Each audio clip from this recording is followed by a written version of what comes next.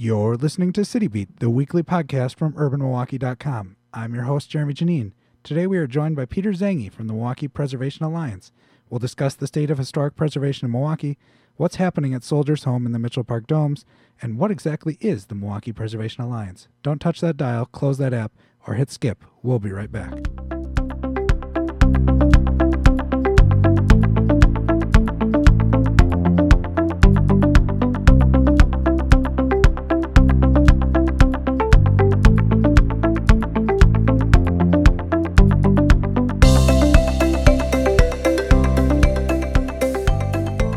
Peter Zangi, welcome to City Beat. Hey, thanks, Jeremy, for having me. Before we go any further, I guess tell people a bit about yourself. I have been in Milwaukee now for about 10 years. Since graduating from UWM, I kind of fell in love with the city when I went to school here, and kind of through living here, just fell in love with its architecture and the built environment, and decided to make my home. So I kind of looked for ways to get involved and found Milwaukee Preservation Alliance to do that. And how long have you been working with the Preservation Alliance? I've been volunteering since, I believe, 2012. So I got involved through the Soldiers Home project, which we'll talk about in a little bit. And I've been the president for the last 2 years. So yeah, it's been really cool to see how the organization has evolved over the years. And it's still an all-volunteer organization, so it's very grassroots. But we've got some really exciting things coming up, and we're pretty pumped about it. And let's talk a bit about what this organization is. It has a very official title, but I'm imagining it's not some large colossus of 100 people out there preserving buildings in Milwaukee. Right. So to kind of give you the official description of the organization, I'll just kind of read it to you quickly. So we're a nonprofit organization devoted to promoting and stewarding the awareness of the historic, cultural, and economic value of Milwaukee's built heritage. MPA aims to strengthen Milwaukee's neighborhoods by advocating for and promoting their unique cultural spaces and architectural assets in order to foster a strong and vibrant community, as well as demonstrating the link between historic preservation and viable economic development. So in much fewer words, basically we advocate for the rehab and reuse of Milwaukee's historic buildings. We do that because we see the cultural, environmental, and economic benefits of doing so. And when you say we, who is we in this case, beyond just the organization? How many people are we talking about? So in terms of just people who volunteer, it's really our board. So that's currently 8. Outside of that, we have roughly 100 paid members. But like I said, it's a very small group. It's very grassroots. But there is an exciting announcement that we'll talk about in a bit that will definitely take us to the next level as an organization. A tease. I like it. Yep. I like it. I'm the host. I'm supposed to be doing the teases. But I guess let's keep on rolling. The Soldiers Home Complex. Give us a bit of a background on what that is. I think longtime Milwaukeeans know what it is, but I, as someone who's lived here 14 years, until recently, I didn't really have a full appreciation for what this complex is, what it means, what it's been in its history.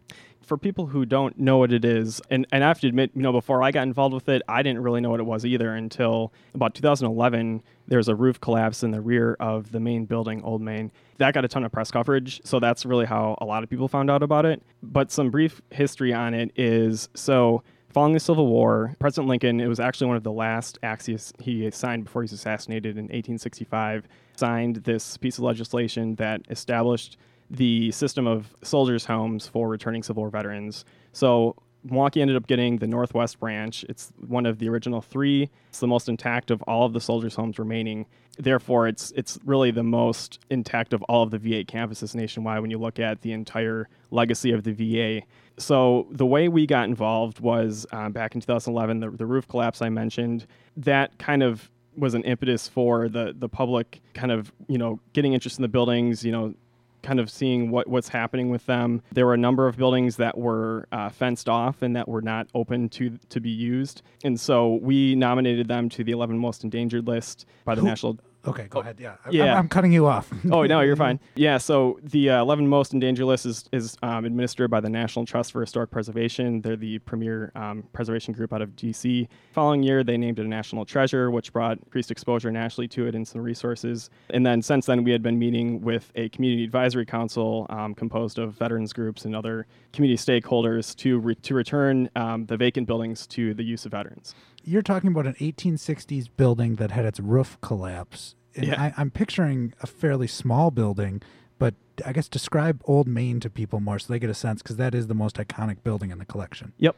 So Old Main is, you can actually see it from the freeway if you're looking in the right spot. It's directly west of Miller Park. And if you know where the VA hospital is off of National Avenue, if you enter the VA off of National Avenue and you keep going north, and then you'll see this big tower on the hill. So that is one of about 20 so buildings that are part of the Soldiers Home District, which is actually now a National Historic Landmark District, which is pretty significant because there's only about 2,500 nationally. There's 43 in Wisconsin. So that building was kind of the first, it's not the oldest building on the campus, but it was the first building to really house returning veterans. I believe it's 133,000 square feet, so it's pretty gigantic. That building, along with 5 others, to kind of tie it back to what's going on now, is being rehabbed for 101 units of homeless veteran housing.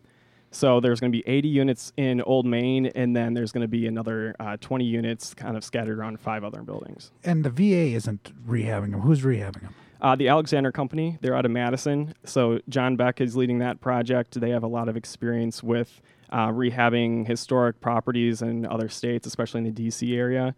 Another way that MPA has been involved with this, in addition to advocating for their buildings' reuse, is there is a fundraising campaign right now that's currently wrapping up for $3 million, which will leverage an additional $37 million that's already been secured in financing for this project, and that will allow it to move forward. So that the project will be breaking ground this summer and will be completed by the end of 2020. I really encourage people to take a look at this campus. If you want to get there, you mentioned it's on National Avenue. It's National and Miller Parkway is kind of the major intersection right there. Just go a little bit west of that. You mentioned the VA hospital. It's behind the VA hospital. But there's another fun way to look at it.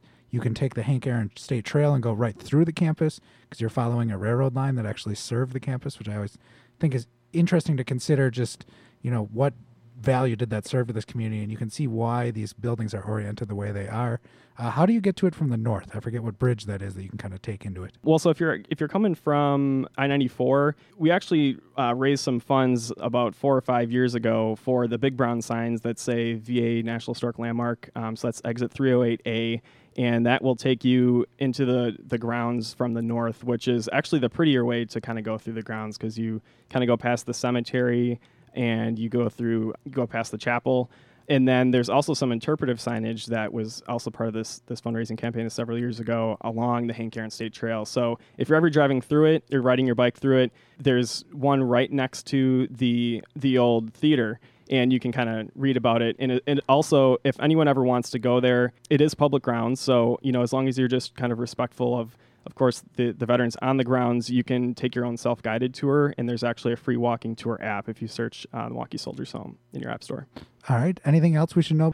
That's about it. The next stage of it, though, which will be another effort, is there's 3 existing buildings that are also vacant that are not part of this rehab. The current legislation only allows for buildings that are conducive to housing to undergo this particular funding mechanism. So there's the old governor's mansion, which is where they used to call the director of the Soldiers Home the governor, and then the theater building and the chapel are currently vacant, and the VA is looking for interest in those. And if you're interested in those, seeing them or redeveloping them, I guess, call the VA if you're interested in redeveloping them. If you're interested in looking at them, either go see them in person or on urbanmilwaukee.com.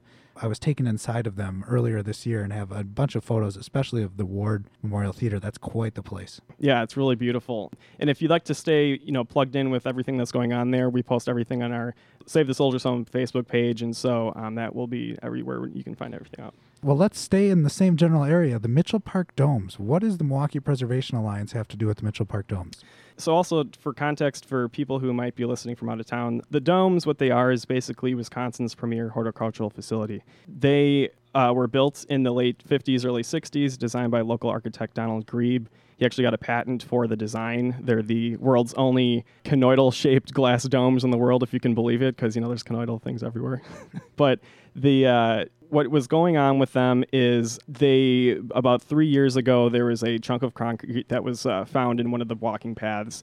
And in an abundance of caution, they closed all the domes temporarily. They put up some netting to keep any potential concrete from falling. Subsequently, there was kind of a larger discussion about what do we do with the domes. There was the county at one point had floated the idea, like, do we start over? Do we redevelop the domes? And that's when Milwaukee Preservation Alliance stepped in, again with the National Trust. We nominated them to the 11 most endangered list, and then the trust declared those a national treasure as well. And so we've been working with them since to get that rolling. And there's been no official decisions made by Milwaukee County yet, has there? There is not. So the county board, they put together a domes task force, which Don McCarthy of the Milwaukee Preservation Alliance represents us on that. Since that was formed a couple of years ago, they've received several studies looking at how to best move forward with the domes and what makes sense. One of the greatest concerns, of course, is what's it going to cost. So there was a peer review study that came out by a group called Wisjeni Elsner Associates, they're a pretty reputable group. They've done work on the St. Louis Arch and the Washington Monument, and their analysis, basically the conclusion was, if you were to restore the domes, get them back to where the water is sealed out, and in getting them up to code, that would cost roughly $19 million, which is far less than previous estimates were. So we're really encouraged about that, because we believe that at the end of the day, the most logical financial solution will be to restore them. And with that, does restoration involve, in the ideal world, I assume it is, restore them exactly as they were built, which I believe is with largely a concrete structure connecting the different glass pieces. But is there other materials being studied that could be used that maybe have a longer life, or is it a maintenance issue, or what's really guiding those decisions? I think what will guide them is there's one more pending report that the task force is waiting on, which should be delivered this summer to them, and that's looking at it's a material study. So it's like, how do we best seal the domes to keep the water out? How do we best, what materials actually need to be replaced, or can they be repaired? So there's not enough information yet to really say this is what we absolutely should do moving forward. But by September, the county task force is expected to make their final recommendation to the county board. County board has been clear that they support a restoration option, and Milwaukee Preservation's vision for the domes is that all three are rehabbed and restored, kept as a community asset. The circumstances of the domes are that they're not the original horticulture center for Milwaukee. There was, I believe, a facility in Mitchell Park even before that. Mm-hmm. Now we have these domes. They seem to be that the conoidal shape has some type of a long-term maintenance issue. Maybe it just requires more frequent maintenance or something, but it seems that maybe we should be considering a different shape. Why does it matter that they are what they are? Yeah, that's a good question. I think, for one, given their unique shape and their size, they've become an icon, not just of the city, but really the state. I mean, a lot of people from out of state, especially down in Chicago, come up to visit the domes. The fact that there's 3 different climates in 3 different domes is pretty unique. The height of the domes is also something that you don't see at many other horticultural facilities. I think what we have to kind of look at too is, you're right, it's not the original facility that was built right where the domes are standing. I believe that was designed by Henry Koch. That was replaced by the domes in the 50s. But I guess, it's like, what kind of city do we want to be? Do we want to, replace the domes that are kind of world-renowned for their architecture and engineering and, start over with something that, we don't know what that's going to look like given the, practicality of fundraising for something new versus, kind of already keeping what we have? What does that look like? But I think it's one of those things that makes Milwaukee unique, and that's kind of what got me interested in historic preservation in the first place. Is I think cities in general are just becoming so homogenized with the same kind of, buildings going up, especially, you're looking at apartment buildings, and wherever city you go to, it's like, oh, this could be in my city. It's like there's no real uniqueness a lot of times. But I think the domes is one thing where it's distinctly Milwaukee. There's nothing like it. And I think people are proud of it. When we talk to people at events, it's hard to find anyone who doesn't love the domes.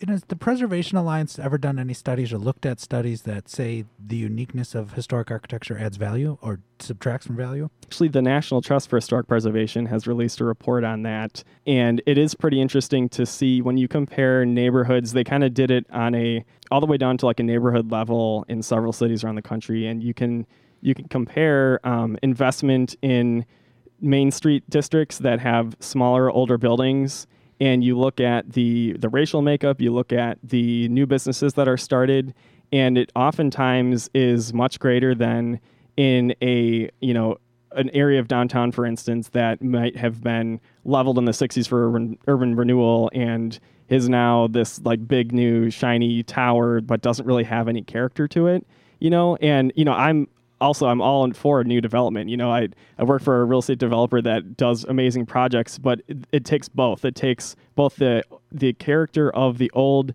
buildings that draw people in, and then you can add to them with the new buildings. But to just kind of demolish what we already have, that kind of removes the reasons that downtown area might have been cool in the first place, because it's got these unique buildings that they're just not going to build anymore. Well, then let's pivot and talk about what you're going to show off in Milwaukee, because you being Milwaukee Preservation Alliance, are hosting something called the Rust Belt Takeover. What is that? When's it happening? I guess I'm very intrigued by this idea, and it seems absolutely ridiculous, and I love everything about it. Tell me more. What it is basically is a weekend meetup where young folks from around the Rust Belt. Do they have to be young, or can they be young at heart? They can be young at heart, for sure. Yeah, it's for anyone. But the group who organizes it is called the Rust Belt Coalition of Young Preservationists. And so they're basically a consortium of other preservation groups around the Rust Belt. They've been doing these meetups now, I think, for about 4 years or so. It's a meetup weekend where kind of like-minded people from around the area can, go on these tours. They can explore the city in a way that is not your typical TripAdvisor best, recommended list. So it's fun because we get to curate it however we want. And this will actually be my first Rust Belt takeover. So I've just been kind of hearing from folks like Tim Askin from HPC. He went to the one in Columbus last year. HPC is the city's Historic Preservation Commission. Yes. Tim's a city employee that staffs that. Yes, thank you. It's really neat because you can show people parts of the city that they might not otherwise get to. So, for instance, we're going to be doing a tour down on Historic Mitchell Street that Saturday. What date is that Saturday? Yeah, the dates are May 10th to 12th, and I'll tell you in a bit how you can sign up for that. But yeah, some of the highlights are the Friday night, we're going to have a welcome event at the Pabst Brewery that everyone in Milwaukee is welcome to attend. We're basically it's kind of a very informal, casual way to introduce people to the city. Pabst might be something that's not necessarily off the beaten path, but it is something where I feel like, Milwaukee's a city that a lot of people haven't, from other cities haven't really come to and seen yet. So everything's new to them. So we think the Pabst will be, a great representation of kind of the renaissance of what's going on. When people come to town, the brewery, the former Pabst Brewery, is one of the places we take them. I've yet to find anyone disappointed by that. Oh, I mean, it's really remarkable to see what's happened there. When I was in college not that long ago, I mean, it was a ghost town. My friends lived over at the PBR Lofts, and that was like the only development that was completed at the time. And now it's pretty much built out. And I mean, to see it go from a place where it was like, no one was there to now it's hard to find a parking spot. I mean, I think that's one of the most. All right. That was the most Milwaukee thing you've ever said. There's a giant parking garage that the city spent almost $30 million on. Yes. It is easy to find parking. Yeah. Well, you're right. It's hard to find free parking now. Yes, you're right. Yeah. I should. I had to call you out on that. No, the urbanist in me should be ashamed of myself. But anyways, I have sent you down a tangent. Tell me more about the Rust Belt Takeover. Yeah. So some of the other highlights that we're going to be showing people is on the Saturday morning. We're going to be doing a tour of the domes, which I know a lot of local people, they can kind of see it any time. But we're going to be talking about kind of what's going on currently with the domes and our efforts with the Save Our Domes campaign. So if I'm a local person, I should be interested in these events, not to see the space, but because I'm going to learn every time I go on one of these things. I'm not just going to be like, here's the domes, neat, let's move on. Yeah, kind of both. I think some of them might be, things that you might not have, ever really considered to go visit. Another one is the Soldiers Home, which we do tours for that every door's open. But I know a lot of people, those sell out right away. And so a lot of people who would like to go see that haven't had an opportunity. We'll be doing a full tour of that, it's outdoors, so we won't be going in, but you'll get a walking tour from yours truly, just kind of explaining the history of what's of what they are and then what's going on currently. And then after that in the afternoon, we have several tours that people can choose from. So one of them is a Hank Aaron State Trail tour, which will be more of like a self-guided where we'll give people a map and kind of highlight some stops along the way. Can you promise it's not going to snow right now? Oh, absolutely. Definitely not going to snow. And then the next one will be mentioned the Mitchell Street tour. Tim Askin and I are going to lead a downtown tour. So from roughly around the Riverside Theater up to the Art Museum, and then we'll end at the beer garden, because obviously. And then Which beer garden? the Juneau Park. It's going to be the traveling beer garden is going to be there. Excellent. Yeah. Well, good timing. Yep. Probably the most interesting event, which might be enticing to folks who otherwise wouldn't have been interested, is where there's a annual, or not an annual, but every time they do these meetups, they do a beer competition. So basically, people from whatever city they're visiting from bring a 6-pack, and then you just get to sample all these beers and, kind of hang out and vote for them. That particular event is going to be at a very ultra exclusive venue, which is right around the corner from Urban Milwaukee's offices. If you can take a guess what that might be. Tease me a bit more, but I'm pretty sure it's the City Hall Bell Tower. Or am I wrong? Well, we are going to be touring the Bell Tower, Okay. but I don't think Mayor Barrett would be very happy if we were drinking booze inside I the Bell was Tower. all of a sudden becoming really interested in this event, and now you ruined it for me. I don't know. Where are we going? Well, Carl it Roch? is a place that hasn't been open to the public for a few years. It's got, Is it so close to Urban Milwaukee that it's in the same building? it might be. Very It might be, interesting. yeah. It might be heavily German inside. Still got the German exterior, With so a fair amount of Carl Rochness on the outside. fair amount, yeah. So that's where we're going to be doing the beer exchange. So we're pretty excited about that. Special shout out to Patty Keating Kahn for that. Who owns the Colby Abbott building, I must plug. It's a beautiful building. Yeah. So, and then the last thing we'll be doing is Sunday morning, we're going to be taking a kind of behind the scenes tour of the Oriental Theater. Interesting. Yeah. And who's guiding that tour? Someone from Milwaukee Film?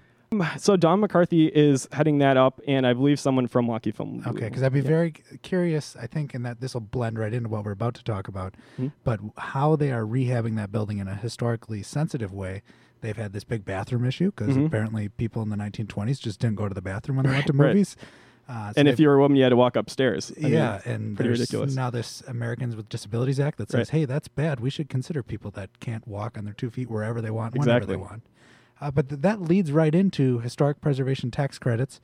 What impact are they having on Wisconsin? Yeah, so that's one other project that Milwaukee Preservation Alliance we've been super involved in.